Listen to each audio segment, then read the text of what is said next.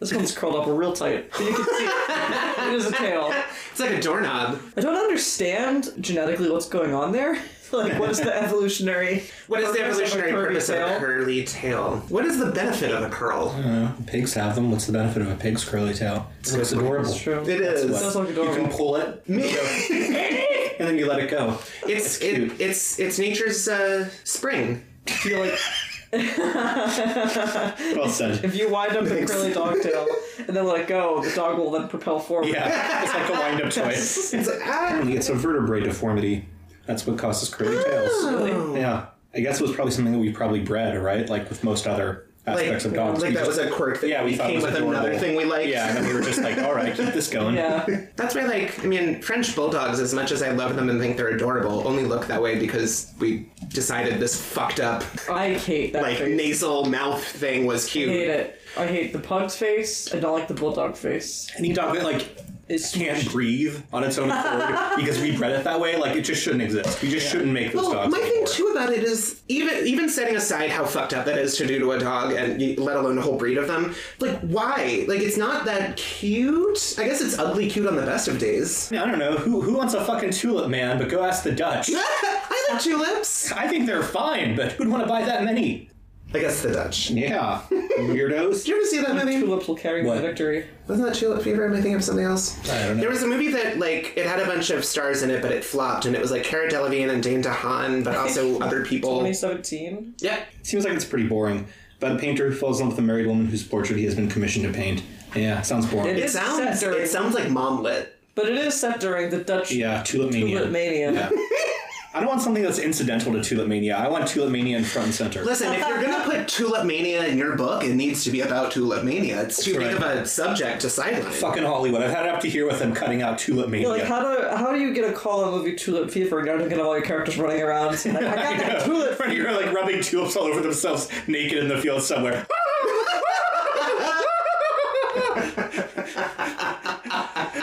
The bubble's never gonna burst.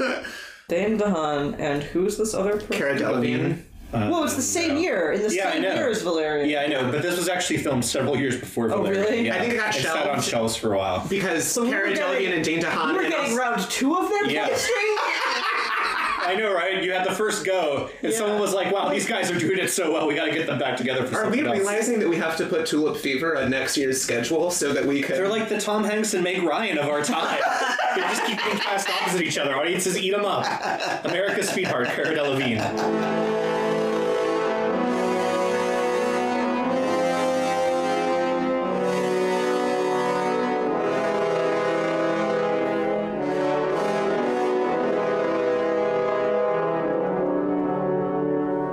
Good evening, and welcome to Why Did We Watch This, the podcast where 3 friends watch a spooky movie, talk about what they like, what they didn't like, and how they would fix it. Myself, I am Brendan, low self-esteem, high narcissism, chronic feelings of emptiness, identity disturbance, Drischler. And I'm Chris, in the night, in the dark, Ravel. And I am Lee, Mogul of Reliability Scale, Delahanty. And the movie we watched for our annual Halloween Spooktacular is 1999's The Haunting! Directed by Jan de Bont, starring Liam Neeson, Catherine Zeta-Jones, Owen Wilson, what's her name? Lily Taylor. Lily Taylor, thank you. Marion Saudis, Bruce Stern, I don't know, it doesn't really matter after that. That's it after that. And a bunch pretty of much. CDI Choco Babies. Yeah, of just like mahogany polish to that rich hue of milk chocolate. You know it's authentic when you see how gooey it is. all those little faces. I love how they look shocked in one direction and then you see them go ooh. That'd be a good, like, voiceover to have to go like,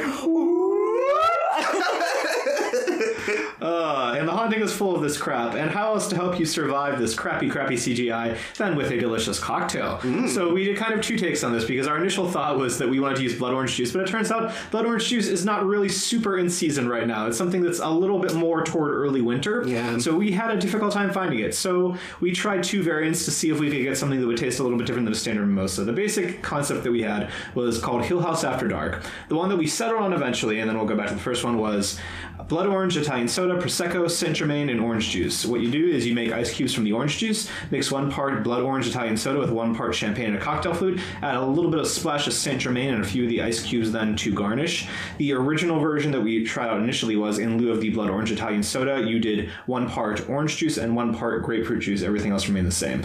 I think we all, or at least I know Lee did and I agree with her, that the blood orange Italian soda was the better of the two. Yeah, it was sweeter and tastier. It was sweeter, and I was a little bit worried at first that it would be too sweet, I think, because Italian soda tends to be very, very sugary. I like it. It worked nicely sweet. with everything else. Yeah, the Prosecco in it really sort of cut the overwhelming saccharineness of it, which I was pleased by. And the one with juice was fine. It wasn't bad, but I think the blood orange Italian soda worked a little bit better. Because it had actual blood orange taste to it, I think it was a little bit closer to what we could kind of hoped we would have in the first place as well. Yeah. So, if you got served either of these drinks in a bar, you would not complain to the waitress. no, you would not. Waiter. It would be very rude if you did. Serving person. They would be just fine. Compliments to the bartender, you'd say. Yes, thank you, barkeep. I thought they were tasty. It was just very solid mimosas both times. Yeah, they were. It was nice having a bit of a mimosa, which I don't think we've really done before. Even if it was like 4 o'clock in the afternoon, you can always have a mimosa. Never too late. Having talked about the drink, let us move on to the synopsis of the movie, 1999's The Haunting. Chris, do you have Wikipedia open? I sure do. Then tell us what happens. Please, tell us what happens. So Eleanor Nell Vance, played by Lily Taylor, is an insomniac and has cared for her invalid mother for 11 years. After her mother dies, her sister Jane, Virginia Madsen, and Jane's husband Lou, Tom Irwin, inherit the house. They eject Nell so they can sell it, and Nell faces homelessness. Nell receives a phone call about an insomnia study directed by Dr. David Morrow, Liam Neeson, at Hill House, a secluded manor in the Berkshires of western Massachusetts. She agrees to enter the clinical study. At the house, she meets Mr. and Mrs. Dudley, Bruce Dern, and Marion Seldes, a strange pair of caretakers. 2 other participants arrive, Luke Sanderson, Owen Wilson, and Theodora, or Theo for short, played by Catherine Zeta-Jones, along with Dr. Marrow and his 2 research assistants. So those were both research assistants. I mean, I knew she was because you see him talking to her. He was? Yeah. But yeah, I guess he is, right? Like, who knows? Was he pretending not to be? Unknown I to feel the like he definitely participants. pretended to be. I mean, that's there's a couple of questions I have about how they laid that out with his research assistants anyway, but I'm sorry, go on, Chris. It's okay. Unknown to the participants, Dr. Marrow's true purpose is to study the psychological response to fear, intending to expose his subjects to increasing amounts of terror. Each night, the caretakers chain the gate outside of Hill House, preventing anyone from getting in or out until morning.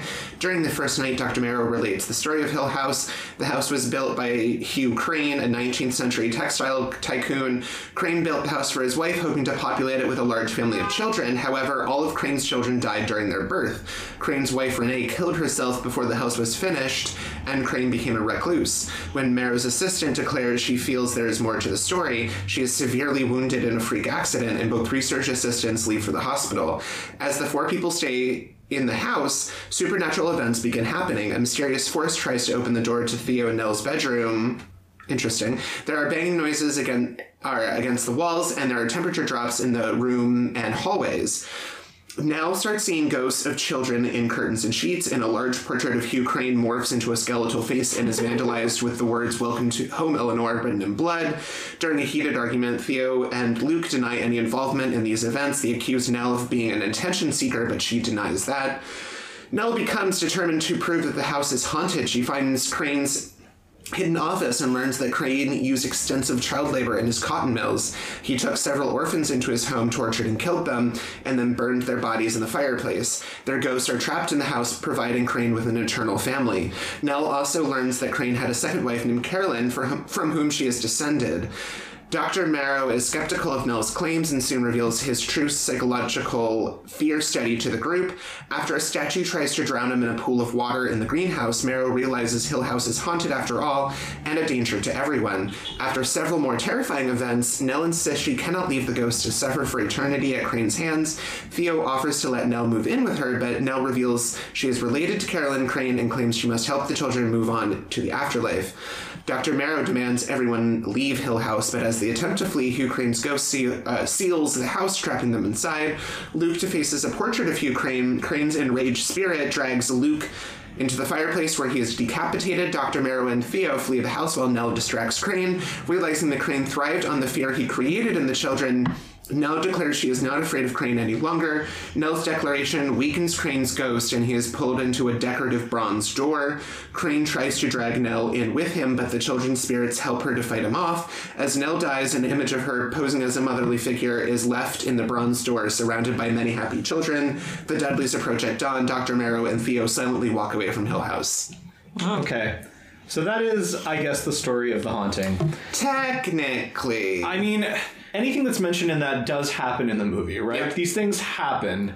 And I think for the most part, I would quibble a little bit about, I don't remember them specifically stating that he took children to his house, tortured and killed them, and then... Yeah, I feel like there's some suppositions there. Yeah, I mean, he clearly brought children to his house, they died, presumably he killed them. I don't recall it being like a torture thing, but I digress. All of that, yes, whenever you hear it spoken that way, read on Wikipedia, it makes some level of sense. Yeah. You can tell that there's a story happening here. I posit, when you see this movie, you have a bit of a harder time telling how these things are connected. I really am going to have to start a standards committee on Wikipedia for, like, where are you getting your information Citation from? needed for a lot on of this. some of these bits in this, because did we watch the same movie? Where did you figure this out? Yes. Well, you me? I feel like a lot of people, I wonder to what extent someone who is writing the synopsis for this movie must then also have some amount of affection for it, and maybe they allow that to kind of project or fill in gaps so that I do not feel the movie filled in. That's true. And especially the one thing to consider in there is the part where it explicitly states, as so does Nell, that she reveals that she is related to the second wife of Hugh Crane. Now, it doesn't say how she finds that out in there,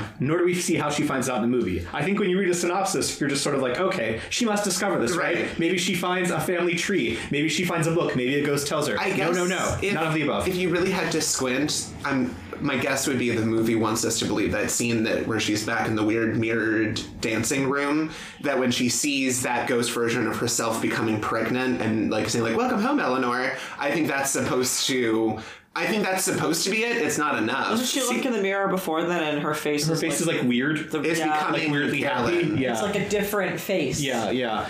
I mean, I think the scene of her in the creepy Calliope room where she sees her reflection in the mirror get pregnant, my interpretation of that scene was that is her realizing that Hugh Crane wants to, like, knock her up and use her to have ghost babies. Like, I'm not saying it makes sense. I'm not saying it's good. That was what I thought of it, is that she is somehow becoming pregnant because Hugh Crane wants her to become pregnant. If that is not Hugh Crane making her see that, I don't know why she's seeing it. Or why the kids... Like, right, why do the kids want... Like, I can understand the kids would want her as a mother figure, maybe. We can go into all that maternal crap that's thrown into this version of the movie, but it doesn't make sense to me that they would want her to imagine herself pregnant. It would make more sense if she sees herself surrounded by a bunch of children who are all, like, reaching out to her or something like that. Would be fine. When she sees herself pregnant, it just makes me think, like, how did she get pregnant? Who did this to you, Eleanor? It also, I think, when you're looking through the synopsis on Wikipedia, it also sort of drives home, like, yeah, those things happened, but in the movie, it's hard to kind of point at things and be like, so that's a plot beat,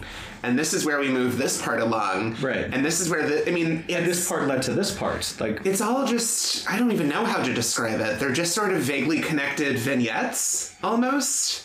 I don't know, it's just being spooky for spooky's sake, without much thought for how they connect. Yeah. So springing off of that, the first thing I wanted to sort of go into was something we had talked about briefly whenever we were watching this movie, was sort of our thoughts on these kind of movies in particular. Basically, with these sort of haunted house movies, right, you have two different kind of varieties for the most part. You're going to have the movies where it's all psychologically, it's all happening in their head, and the movies where it is very clearly 100% something supernatural is happening, it is a threat to these people in the house.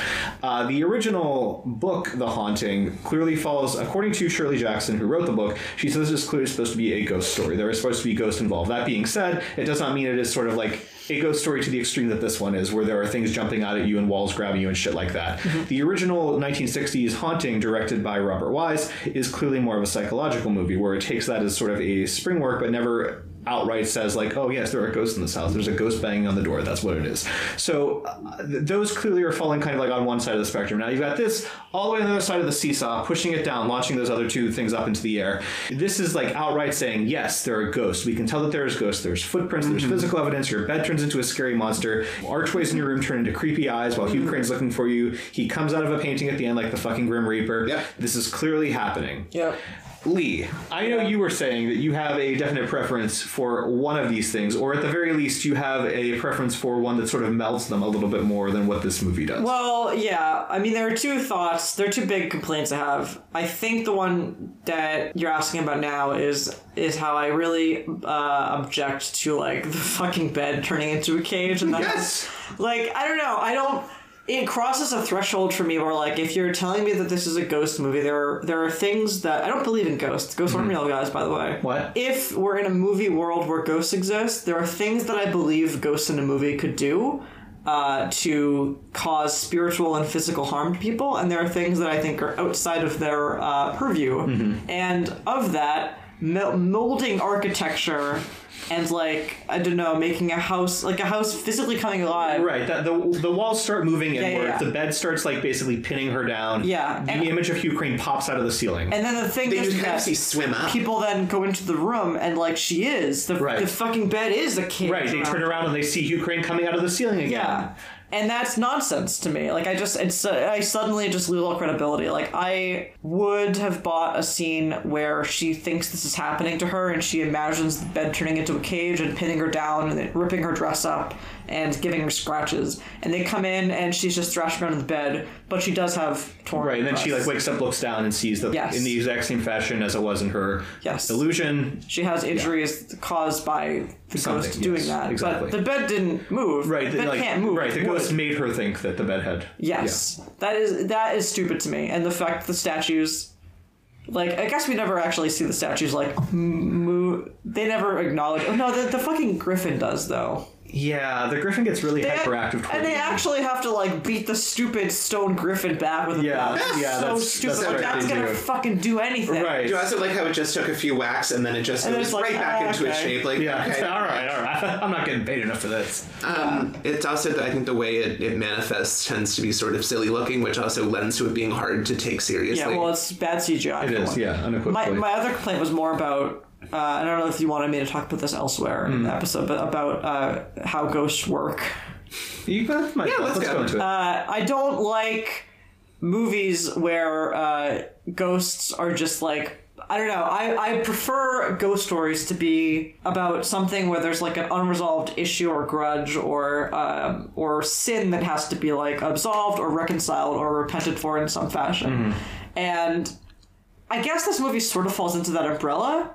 But I hate the way it does it. Yeah. Well, I mean, the biggest issue that I have with this is, well, it is playing by some sort of rules. I have trouble telling what those rules are, how they determine what they are, and how we, like, get to that point. And how you fix the problem by someone giving up their life. Right, by yelling at him in front of a door, too. Yeah, and then by the way, it's the stupidest way that she dies, where it's not even, it's like her spirit is just like, I die now. I guess. Yeah. There's no physical thing that happens to her that kills her, which is dumb shit. The ghost goes through her and she dies. We all know that's how it works. Yeah, but I really hate ghost stories where, like, The Woman in Black is a prime example, where like they go through all the work of figuring out why this ghost has been created, I guess, like how this happened, where what the ghost wants. This woman was fucked over in her life and blah blah blah blah, and they work to like absolve that problem and like give her some sort of reconciliation. And then she just decides to keep killing kids and people, and you're like, okay. It sucks, I guess. I guess don't get fucked over in life, or your internal existence will be... Right, for the rest of all eternity, you'll just be a jealous bitch. Yeah. I guess for me, I had talked about this briefly too, but I said like while I enjoy The Woman in White a lot, Black, thank you, never will get it right.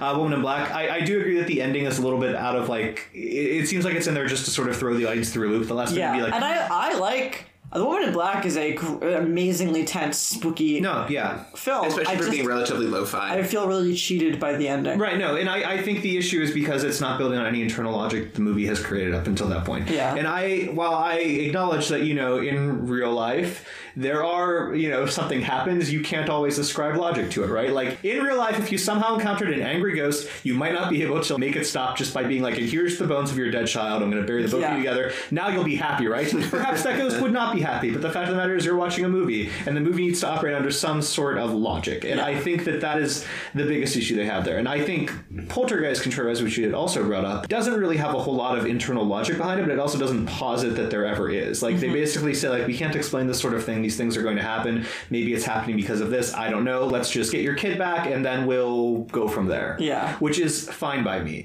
And like I had also said, The Ring, I think, is a very good example of a ghost story that has logic, where you are led to believe it's one thing, and then at the end you find out it's another. And I think it works because it's not actively contradicting anything you were told previously. You just were misunderstanding what you were being told, basically. Where, like, you think that the whole point is that Samara wants to be found and taken out of the well and given, like, a nice burial or something. And the point is, like, no, that's not what she wants. She wants everyone to know this fucking awful thing that happened to her and to understand what she went through. In this case, I would argue that in this movie, we get neither the specific thing. Yeah. Because we're really not sure what the issue is. Well, for one thing, like, the ghost, you would think, if anything, the ghost would be the kids upset that they were, like, taken to this house and killed. Right. But it's the ghost of the old guy who was some sort of evil monster in life and continues to be an evil monster in death.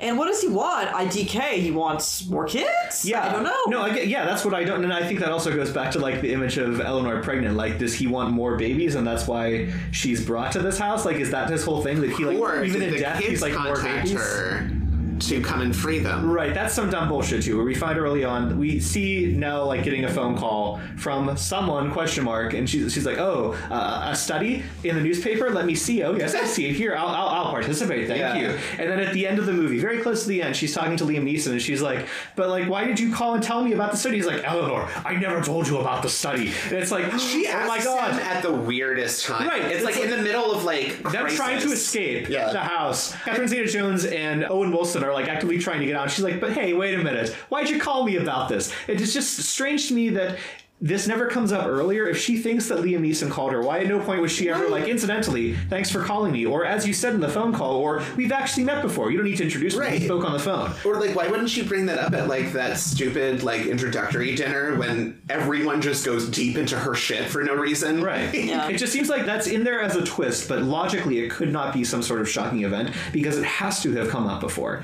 Anyway, I digress. I'm getting off topic from that sort of thing. That's just, again, dumb internal logic. No, I mean, this movie is bad just because the ghost makes no... So, like, I guess in this movie, if you are just, like, a horrible, horrible, evil person, and then you die, you get to continue to be horrible. Right, yeah. Right, you're getting no punishment for it, basically. Yeah. You're not miserable. You still get to enact... You get to make children miserable for all eternity, basically. It's also... It ends up kind of being a... for a horror movie, not a scary villain, really. Because...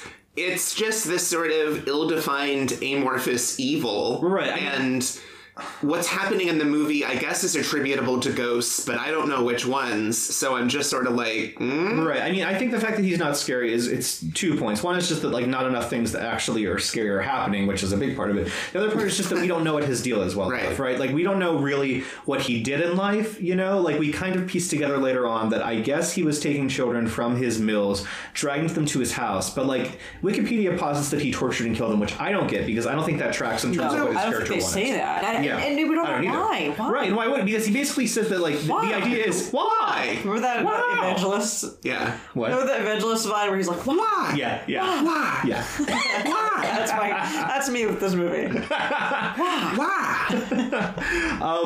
But, like, if he wanted this house to be full of the laughter of children forever or whatever, like, why would he torture them? You know, like, it's just, like, what I can believe it would be is that he drags them there and they're like, okay, it's been great, I'm gonna go and see my parents. I was like, oh no, you're not, you're staying here forever. It's like a bad translation from the tears of children. In French, that sounds a lot like laughter. The frustrating thing is, as well, they set up that Liam Neeson has told them what he believes to be a fictional but kind of scary, no. I guess. He knows it's real. Yeah, that's what bugs me, is that he does know it's real. So he does know it's real. He knows that there is some fact to what he's telling them. Yes. This was a guy who built this house, he had a wife who died, that's all I got for you. It's weird to me that he is telling them a real factual thing, first of all, to begin with. Like, I just think it's strange that he would tell them this. I don't know why that bugs me so much, but it does. When he could just pull, like, anything out of his ass. And Well, I guess there is the note of like, oh, the truth was actually different from that story, at least somewhat, because he didn't. Well, yeah. In his telling, he didn't know about Carolyn. But I mean, what I think is weird is we never revisit that to be like, oh, okay, but what really happened then? yeah, but I mean, I think I understand. I mean, well, if it was a modern day story, I definitely understand why you tell them who really owns the house, because people have phones, they're gonna look it up. Right. But maybe that was a similar thought where like there's stuff in the house, like his pictures in here. There are monogrammed things in the house. Like people might, if I don't tell something close to the truth, Right, people will suss like it out. start to suspect, Yeah, so I can't just make up any old bullshit. But I think he was telling a very stripped down version Of the truth. that was meant to be spun off into this specific myth that they Right. did create. Like, oh, we wanted the house to be filled with children. Maybe he didn't, maybe that was him making it up. Like, he did know that there was this guy, Right. married this woman never had kids, all the kids died, and everything else was him setting up narrative seeds to be like twisted into a horror. Right, so they would basically just take that concept and run Yes. with it. I guess the thing that I find odd is that I almost feel like in a movie like this where you have this one character doling out little hints about the backstory to these people and then just being like, let's see what they come up with, is that I feel like at some point you kind of expect Eleanor to tell him something that only he should know about this house, and then he's like, but I never told you about wife number 2 or something like that, and that's the thing that like makes him think something's up, because there's the scene at the end before he gets dunked in the statue water where he's like basically talking on the phone, and he like basically comes to the decision apropos of nothing, where he's like, never should have done this, should have left after what's-her-face got hit in the eye with the harpsichord, I should have done it after Nell had the breakdown. And I feel like that's the moment where he should realize that something's up with the house because Nell has mentioned something to him that only he should know, and that's what causes him to suddenly realize that things have gone awry. But there he's just sort of like, boy, I really fucked up this time, and then just decides to end it at that point there, and then the statue gives him a swirly. It just feels like nothing really builds off of what he's doing in this, and I guess that's what my dislike of it is stemming from. Yeah. I think it also tends to kind of eat away at even the movie's basic premise, because they're establishing that Liam Neeson is in control of this fear study, but in terms of what actually happens in the film, he does very little in service of it. Afterthought. Yeah, I mean, that one shot where you see them completing, like, I don't know, mazes or something. Like, it's with Lily Taylor is literally just doing, like, little workbook. Right, like, at first I'm literally like, what the fuck is she doing? Like, is this some sort of, like, Sudoku adult coloring book bullshit that she finds calming? And it's like, oh no, Liam Neeson asked them to do this. Why did Liam Neeson ask them to do this? What does this help them learn? How does this help your fear study? I don't know. The fear study matters so little. Like, I would think it would be perfectly fine to throw, I mean, not perfectly fine, I mean, talk about the ethics of what he's doing a whole other time. But like, which is, by the way, I just want to say is nuts. It's unethical. No, he has tenure. What can I say? They're not going to stop him at this point. But I think it would be perfectly quote unquote fine to throw these people into a spooky house and let's watch the sparks fly, just see what happens now. But he's like ostensibly still doing things to them, where he's making them go through the study. And I think if it's supposed to be some sort of insomnia study, you just sort of, I don't know, have them do tasks that somehow relate to their insomnia or something. Maybe, I don't know what those mazes have to do with insomnia at the end of the day. Or like spend time actually psychoanalyzing them, which he does not at all. Yeah, I feel like you should have a lot more questions about what this guy is actually doing than these characters seem to have. No, they really just have him on that fucking recorder like once or twice. Yeah, where you get him like monologuing. Yeah, which is like, they're exhibiting classic signs of trauma. Yes, of spookiness. I feel like there was maybe an attempt to try to hold you in some amount of like uncertainty when, because Liam Neeson does have like a very weirdly calm reaction to the Welcome Home Eleanor fight, where they like see it painted over the painting. He's convinced that someone else did it. Yeah, like, I'm surprised he isn't at that point when it becomes kind of obvious that no one has done it. That he isn't like, well, what's going on? Yeah, right. It is also funny to see how instantly everyone's like, it's you! No, I do like, I think it's Theo. She's like, yeah, Luke Wilson, was this one of your bad jokes or something? Like, first of all, we've never seen him tell a joke. Or like your sense of humor. Is this your sixth sense of humor again? Like, which we've never seen in this movie before. And maybe this is your idea of art, Theo, because she's an artist. And then all of a sudden, like, maybe Nell did it herself. And it's just like, okay, let's stop pointing fingers for a minute. 2 days ago. Yeah. Like, let's just, like, I don't know, like, calmly sit down and discuss what we think. Like, immediately, whenever someone's like, was it you? They're like, it wasn't me! How dare you assume it was me? So accusing Nell is extra dumb because she's just like a shaking leaf of a human all the time that I'm like, I don't see her as someone who would do that. I don't see Nell someone as capable of holding a brush.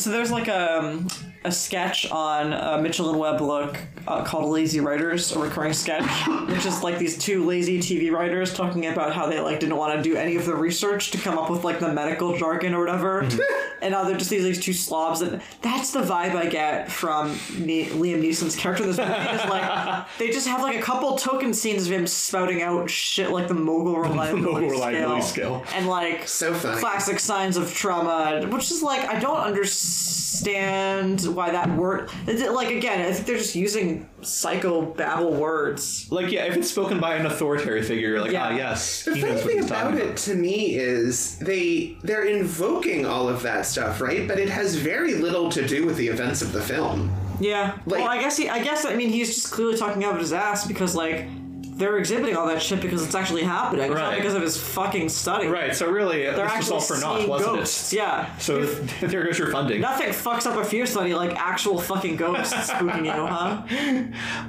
I think, actually, I've just been sort of thinking a little bit about what you had said in the beginning, Lee, when you're talking about how this doesn't entirely work for you as a concept because of, like, the scenes where you see creepy goop happening to her.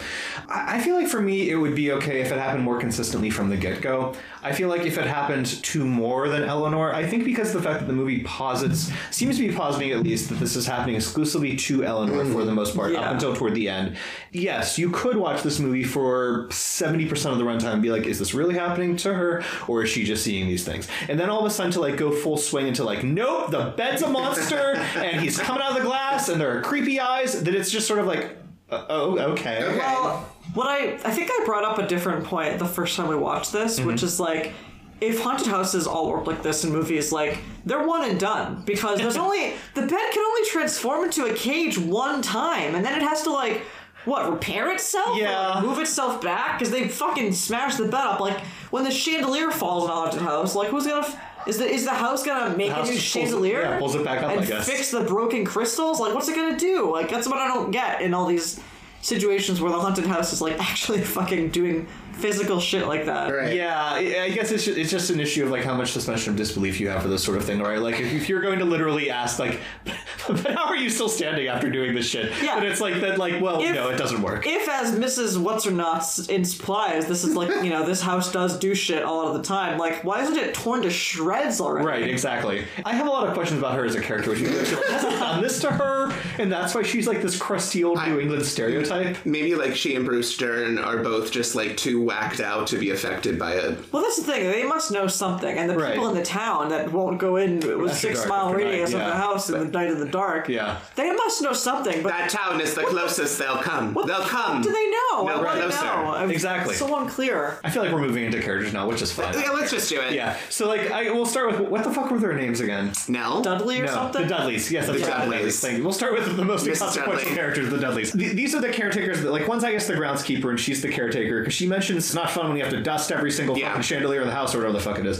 They're there, I guess, regularly, right? I mean, like, the lawns look good. Keep it up. Yeah, so I guess he must be doing... Although there's no scenes. Right, so that's what I'm saying. Like, why are they here all the time? There's also no scenes of them being in the house during the daytime as that's the what I same think is time weird as too. anyone else. It's like they leave, and the implication I guess is that they're going to come back in the daytime to, like, she says something about how, like, dinner will be ready by 4 o'clock. I'll have it on the table and it's split. We don't really get a dinner scene. Well, they never come back. That's what I'm saying. You never see them again. You think that, like, the thing to do again would be to have them come back, and then she's like, interestingly, some weird shit happened to me, and then Mrs. Dudley's like, let me give you some, like, unhelpful advice and be a crusty old bitch. Right. Yeah.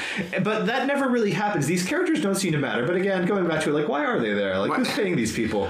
What the fuck do they know about the house? Right. And why aren't they telling anyone more vocal about, like, hey, this is some really fucked up shit goes on They're like here. your classic, like, horror character enigma supporting characters who, like, show up and, like, I won't tell you what's going on in the old house, but suffice to say, it's nothing good. They're both giving two different weird housekeeper performances because Bruce Dern is just sort of like an oddball, I guess, but he's like a bit of the Marion Selby is Shining, right? A little bit. A little. But Marion Selby just seems to completely know what's going on, and it also seems like she stood in front of a mirror and rehearsed a, like, spiel. And I really like that, where it's clearly this odd-mannered spiel that she's giving to Lily Taylor about they won't come any closer to the house. No one will. Yeah, you have to wonder how many times she's given this speech. Yeah. I love that when she's then giving it again to Catherine Zeta-Jones, Lily Taylor is like, no one would come. Yeah, she's like, she's basically like saying the lines that Marion Selby's supposed to be saying, and every now and then Marion Selby shoots her a look like, What? Like, that's my line. You're stepping on my lines. There's so many questions about those characters, who they are, what they know, why are they here, what are they doing, that I just have to wonder, like, why they're here in the story to begin with. Like, what do you... They show up the day after to the car crash into the gate, and they look genuinely stumped, as if they had no idea something like this could happen. Like, clearly you did! Well, and that's the thing that bugs me, too, is that they do seem genuinely sort of shocked. And then Marion Saudi's is like, oh, fucking city slickers. We're just, okay, so are you terrified by the fact that two people are dead and someone drove a car through the gate, or are you this glib old bitch like, I've seen it all before, this is exactly what I expected? Yeah, so, like, pick one. Well, yeah, right, like pick a lane and stick with it. Yeah. I just genuinely wonder sort of why these characters are here, what they have to serve the story. Like, it feels like they're there because they're there in the original story, and so therefore, like, yeah, you're gonna have the creepy housekeeper show up, but like, to what effect? None effect. Yeah. Just for weirdness, but then they point out the weirdness. I actually did kind of enjoy that they lampshade how well at least Marion Seldes was. That was fun. We don't get that again in the movie, but it was fun. Yeah, she is. Do we want to work our way up the food chain? So who's next? Like the two dummies The two people who piss off? Yeah, like the well, one who... That was sort of pointless, right? We're introduced to the female research assistant who seems to be handling some part of the selection process. Right. And then she shows up with them and immediately has, I guess, is some kind of psychic vibe. Yeah. Starts freaking out. A harpsichord just unleashes the string its just like breaks and hits her in the eye. And they try and put a shot glass. Now it's like, put a glass on your eye. That'll keep the blood out. Which I thought that was such a weird thing to do. And I could have sworn they must have been setting something up, but they weren't. Right. Well, what my question is, which I had alluded to earlier, is I don't know what her role is that she's playing here, right? Is she showing up and is she trying to freak them all out by being like, I feel something strange about this house? Or is she like genuinely having this sort of little breakdown? Because she knows what's going on, right? She's his assistant. He explicitly must have told her, like, this is what's happening. So did he tell her, like, show up here and be a fucking weirdo? Or did she just show up there and start freaking out immediately? You know what? You're doing idea. a classic Lee supposition where you're like imagining a better version of the movie where she was putting an act on and he went wrong. But the truth is, the movie doesn't fucking have a clue what she is either. No, I agree. I think in terms of the movie, you have to assume that she's not putting an act on. That she shows up and starts flipping out for whatever reason, gets hit in there with the harpsichord, and the guy that she's with takes her away, and they disappear out of the movie, never to be seen again. And like, from a narrative perspective, neither of the assistants serve a purpose. No, they don't. You feel like it's something that should sort of... Until the Wikipedia summary, I didn't know he was this. I thought he was another person in the study. Yeah, I know, because you don't know who he is. You don't know what his deal is. Really, like, at the very least, if a character's in a movie, I should understand who they are. What his deal is? Fuck off forever. Right, exactly. I think maybe the next person we should talk about is Owen Wilson? Luke Wilson? Owen Wilson. Owen Wilson plays Luke. Plays a character named Luke.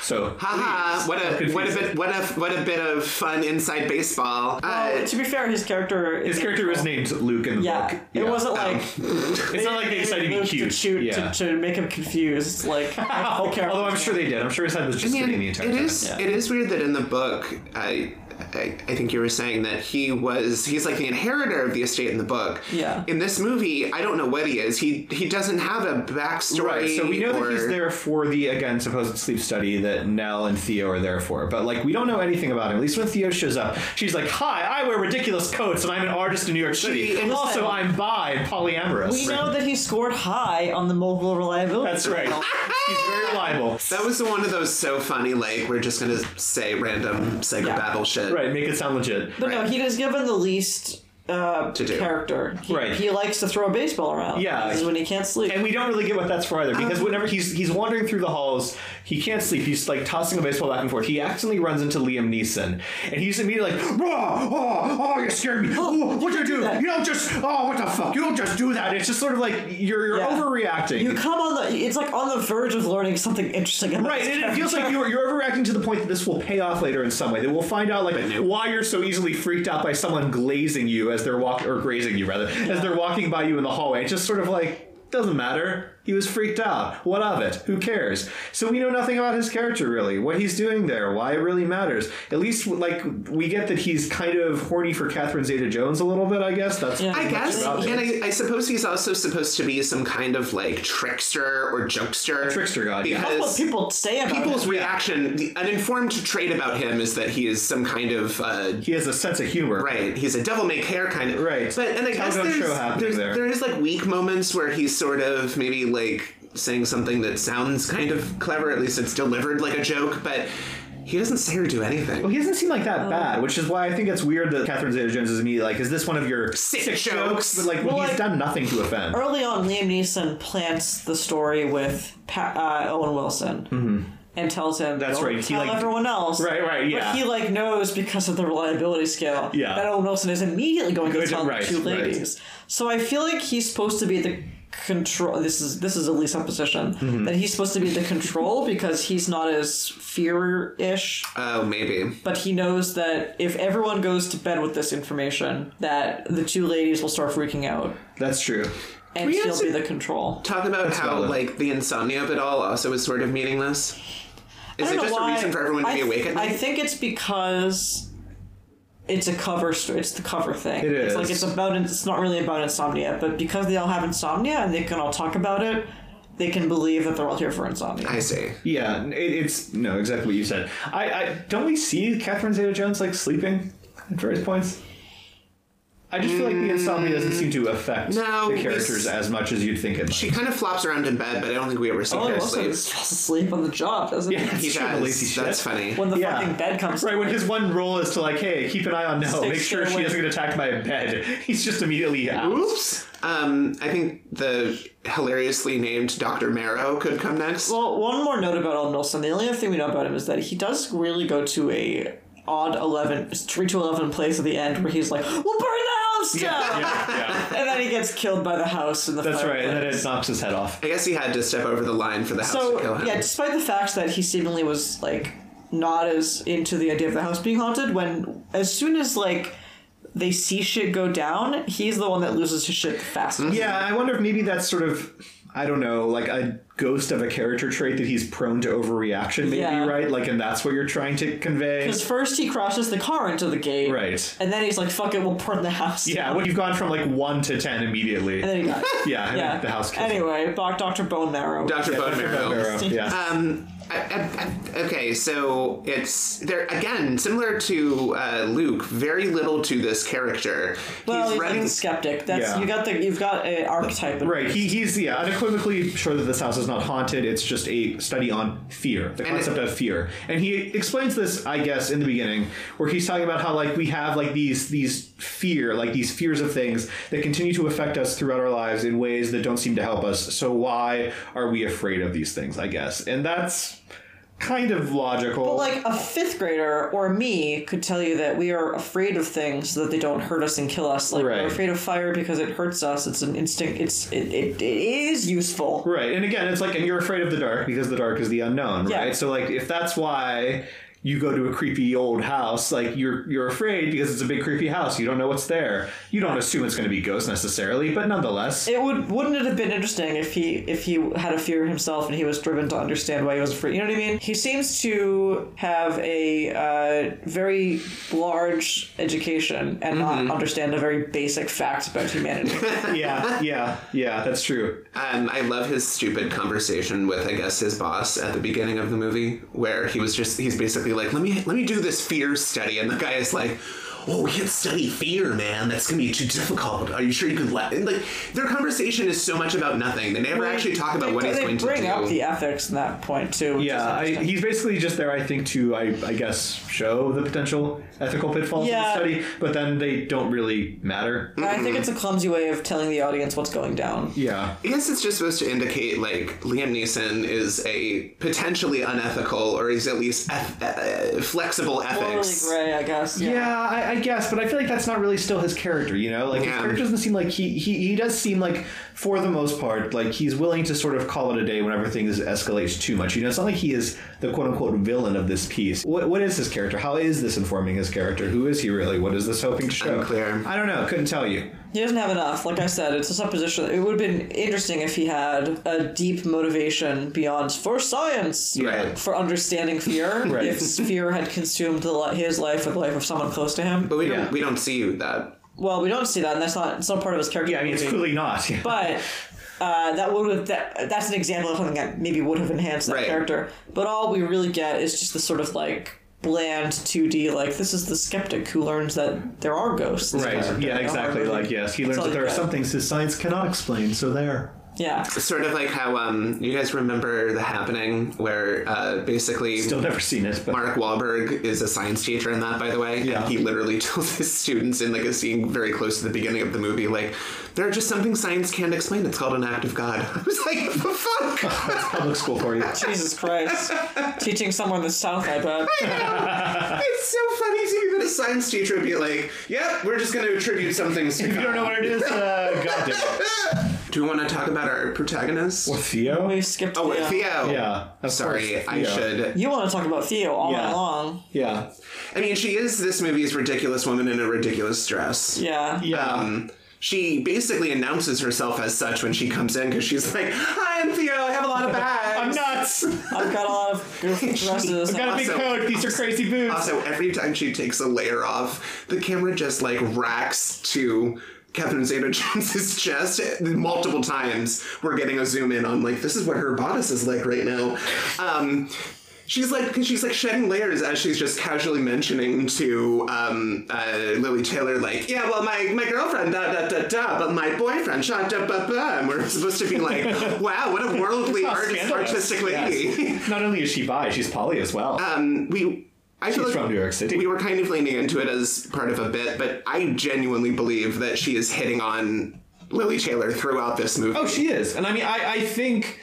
I don't want to outright say that I'm sure the director told her to do that, but I mean, she clearly gets that there is something here. Right. Yeah. I feel like from what I was trying to look online, because, just real quick about this movie. This is a movie that was kind of in development hell for quite a while. There was a version where Stephen King was writing the screenplay. That didn't happen. That's what he used for Rose Red as the basis, so that's sort of what that came from.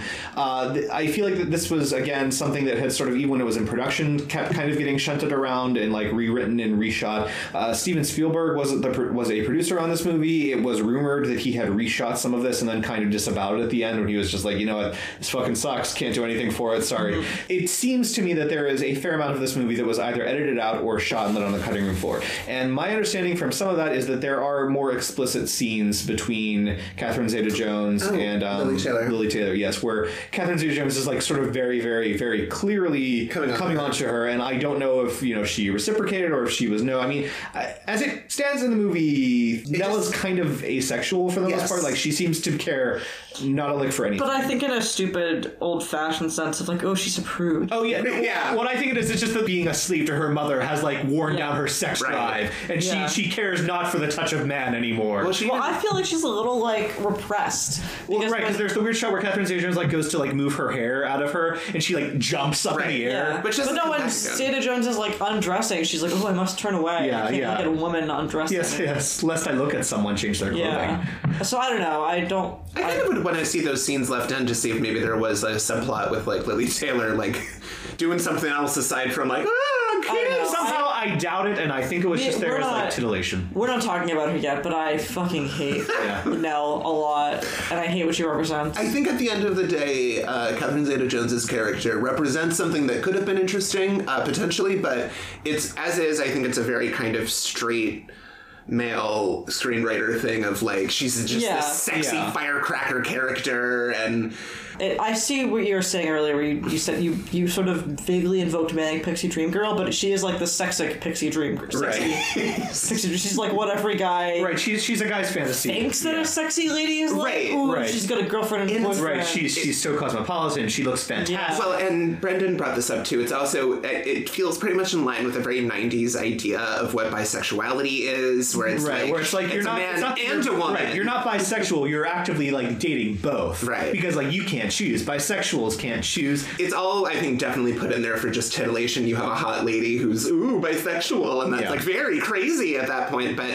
Yeah, I mean, obviously in different hands that could have been interesting, but it is a bummer as, like, kind of an asses in seats move. Mm-hmm. Yeah. So, Nell. Last we got Nell. I mean, she's awful. She's a lot of shaking and quivering and a lot of... Yeah, I know that you guys want to defend Lily Taylor, but I can't on the merit of having not seen her anything else, because I hate her acting in this movie. Well, here's what I'll say. Maybe I just hate her character, but I hate it. I hate looking at her. I would like to amend my thing of, like, I think she is committing in a more serious way. I think Lily Taylor, who has been good in other things, I think is making the mistake of taking this role too seriously, and she takes it in a direction that is, I think, a lot more naturalistic than pretty much anyone else in the movie. I would describe it as modeling. Yeah, so what I would say is I think she starts in a good place, and then as the movie ratchets up, she kind of just becomes... into this, like... Yeah, right. And I mean, and again, it's not, she's not done any help from the script or the direction where, like, for the last half hour of the movie, it's just her in her nightgown running through the house, being like, what do you want? What are you trying to say?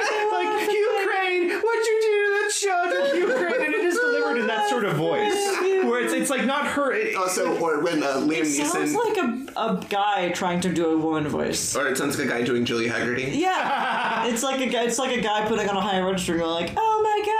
Yeah, there's like no actual emotion or passion there. Yeah, of Liam Neeson trying to get up those that like spiral staircase in the greenhouse, and as it's like falling apart. And I love that he's like, help, and she goes, no, I can't. I have to go save the children. Well, and the thing that I think like really sort of clinches is her descent into like utter crap at the end is when she's talking to the ghost of Hugh Crane. And she's like, no, you don't go to purgatory, Hugh Crane. You go to hell. And she delivers it in that way too, where it's not spoken the way a human would speak this way, or like a person in the situation. Just as a character and like the character's journey and arc, she starts in a place where I feel like the performance lets you know that this character is chafing against the idea that they've just spent 11 years with someone who maybe kind of took them for granted, it sounds like. Because like I don't see another reason why they would show you that moment of her acting with like such almost like panic when like the kid in the very beginning is like smacks the cane against the door and was like, get up, I have to pee, and she's like in the very beginning when her sister and the husband are visiting. Yeah, I don't remember her like freaking out so much as it's just her. I guess, I mean, I might be like that. I realize I'm doing a visual cue. The point is, it seemed like she was in a place where she was just done with that. So I think it's very weird that the arc of this movie is come to the haunted house and then just become another caretaker. Well, I think she doesn't want that, but I mean, again, this is bad acting. I think that the movie is maybe trying to imply, because she hasn't, during the dinner, she doesn't know how to live any other way after 10 years. If it had been a written movie, it's like the choice where, like, you know you want to get out of it, but because you don't know how to do something new, you revert to doing what you know. That maybe is what they're doing there, but it's bad. It's bad acting. It is. But I will say that and directing. The only time her character felt interesting and good was in the early scenes before spooky shit happens, when they're in the big spooky house, and she's more amused by it and is like imitating the spooky lady.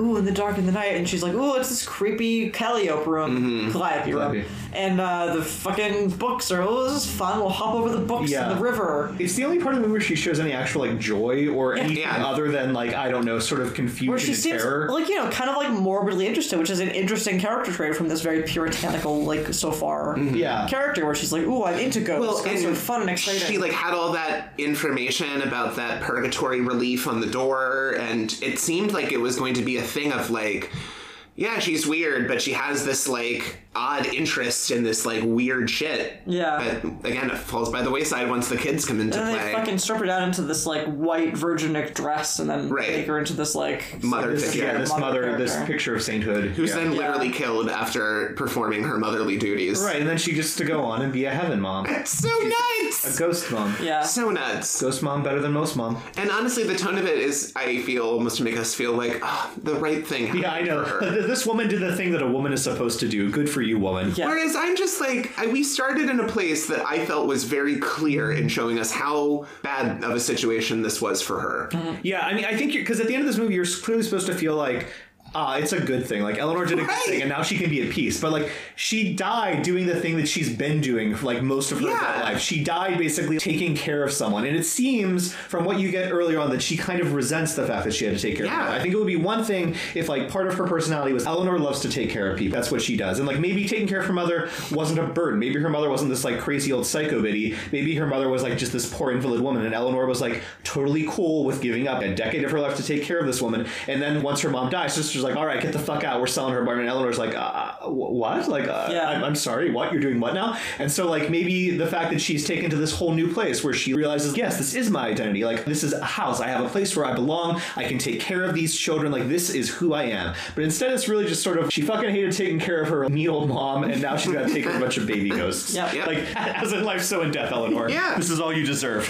I just find that to be a bummer of an ending, and it doesn't seem like the movie even realizes how weird it was to go in that direction, and maybe even how contradictory it is to its own setup. Yeah. I'll just say real quick, how does this look? Bad. Yeah. Terrible. The actual sets themselves, I think the worst you could say is that maybe some of them are kind of overdone, and obviously when you're in this place, you're like, okay, like no house exists that looks like this. On the house, it doesn't look like a house, it looks like a castle. Yep. Yeah. It has no sense of space because we never really see how the rooms and the floors connect. That is my biggest issue. Is that it might be intentional. You might be supposed to be disoriented by this space, which I guess is fine. But like for me as a viewer, I need to know where these rooms are and how they connect to each other. Yeah. It bugs me so much. Like an upper hallway that curves, which is weird because how the fuck is this whole house built in a curve? Right.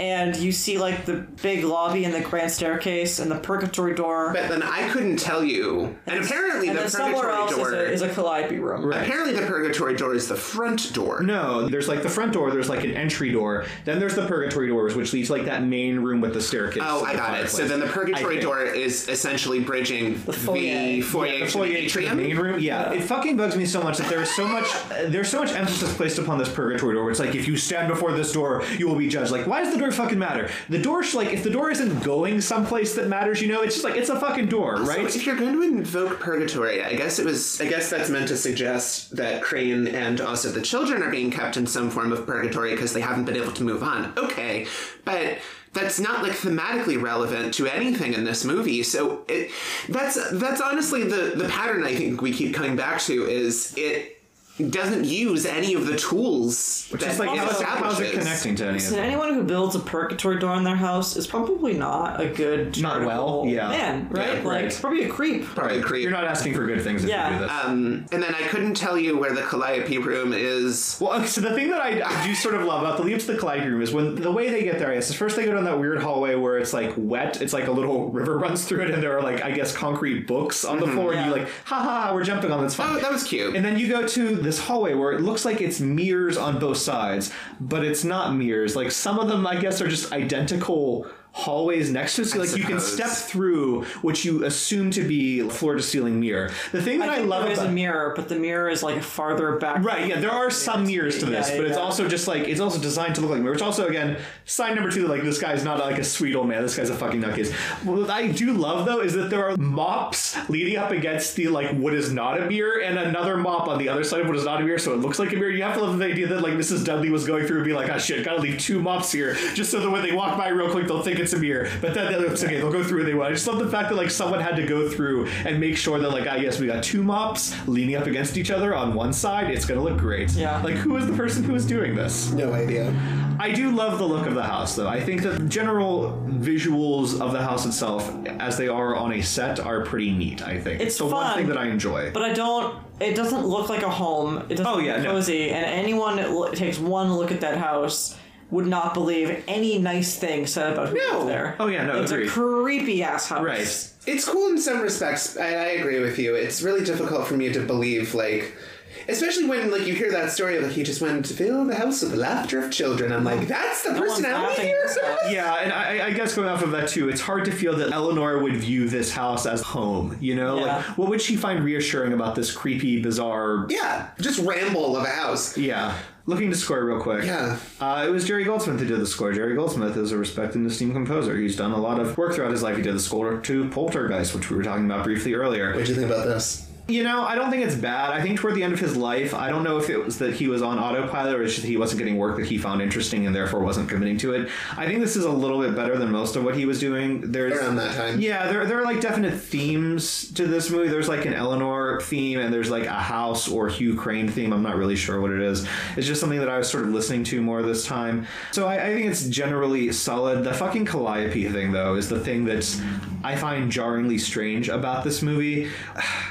it's so, I don't know, it reminds me a little bit of what he was doing for Poltergeist, because Poltergeist has like this main theme that's sort of sung over the end credits where it's just like children going like la la la la. I feel like he's kind of trying to do that with the Calliope, but the Calliope is just so uncommonly bizarre it's that like so loud and right. in your face and sudden. Right, and it's not even that it's like, it's not creepy, it's just jarringly strange, you know? I think he was maybe trying to invoke one of those horror things of when it's like the very jubilant or positive song, but in a creepy context or space. Yeah, I guess so. It's just, I don't know. I don't know if it's necessarily the fact that it's a Calliope itself or that it's like almost close to this kind of like oompa sort of German style music going on beneath it.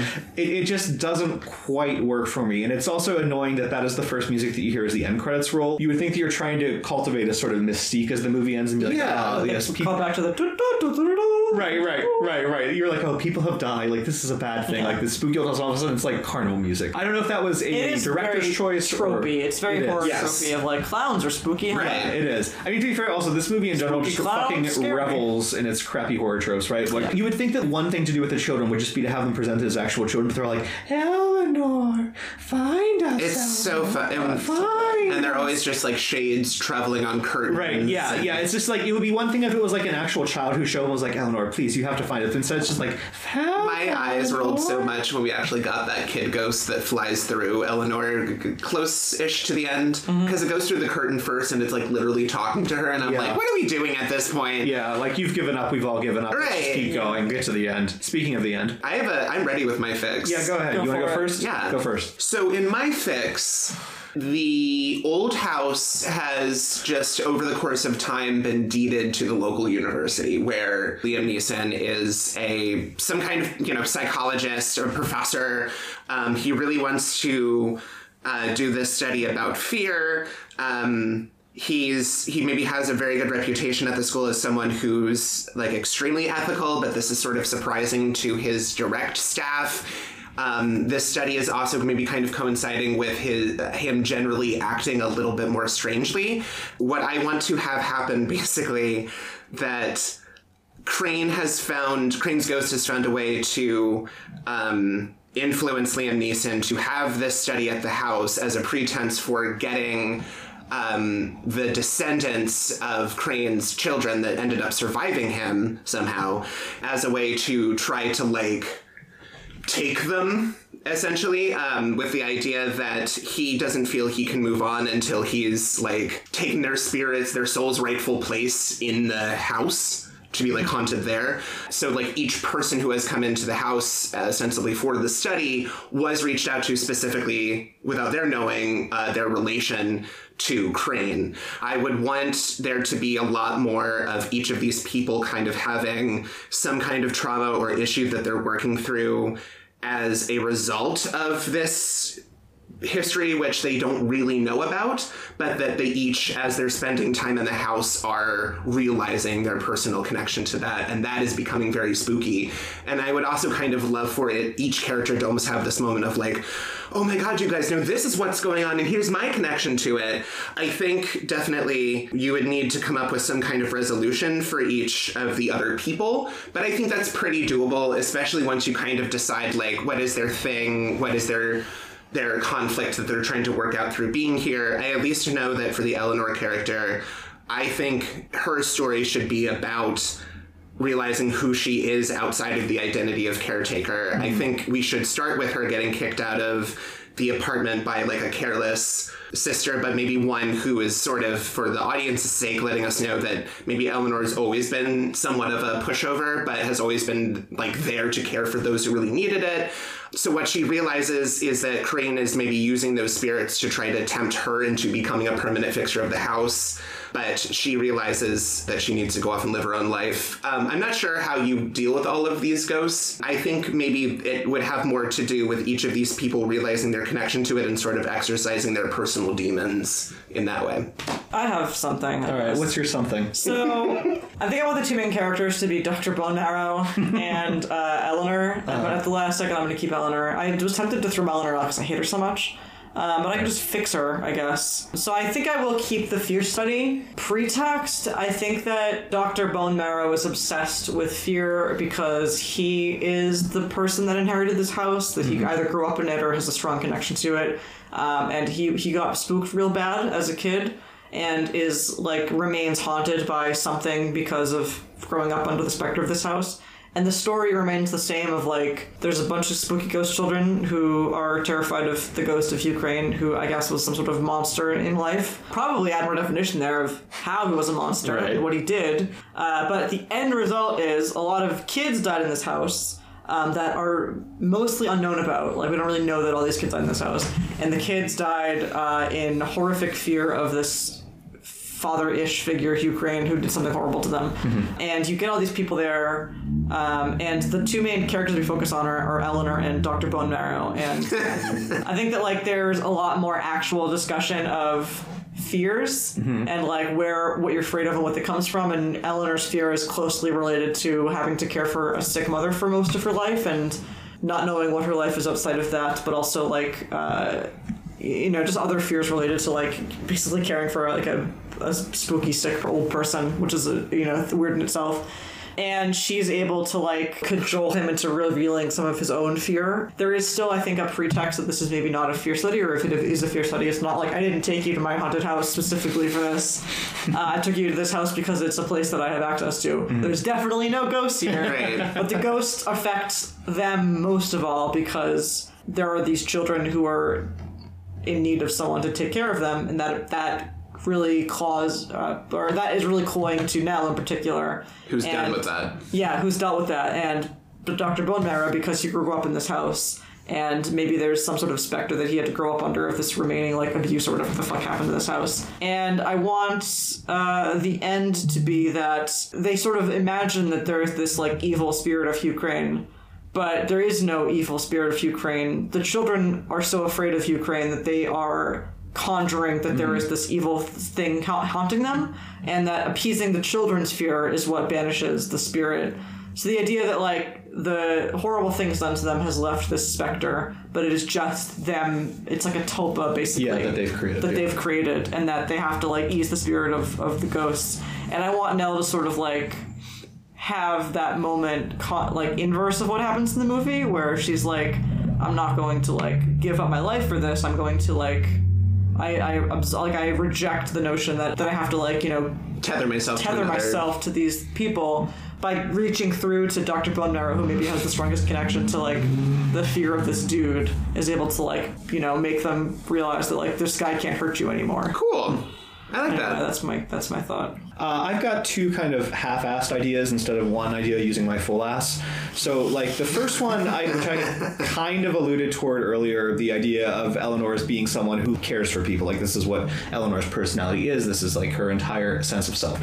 Is that Eleanor is someone who has sort of, like, taken care of her mother for most of her life. And maybe, I think, once the mother dies, like, maybe the house is seized or something, like, I don't know, whatever it needs to take to get Eleanor out of this house. At that point, Eleanor finds out this old hill house that the Crane family owned. She's somehow distantly related to them, and now this house has sort of fallen into her possession. And this is also kind of going to loosely tie in with the fact that there is some sort of, like, study going on there. So Eleanor basically is like, okay, like, that's fine. If that's what you want to do, that's fine, but I'll be a part of it maybe, and then at the end of this, I'm going to take the house, and I guess that's where I'll live now. Yeah. And so the movie is basically going to be more of Eleanor kind of falling under the sway of the idea that, like, this house gives her a sense of belonging. This house gives her a sense of purpose. This is, like, what her home is. Like, she feels at home when she's at this house, because the entire thing is that I kept having when watching this movie the first time was like, how does someone, like, go to this house and be like, yes, I'm home now?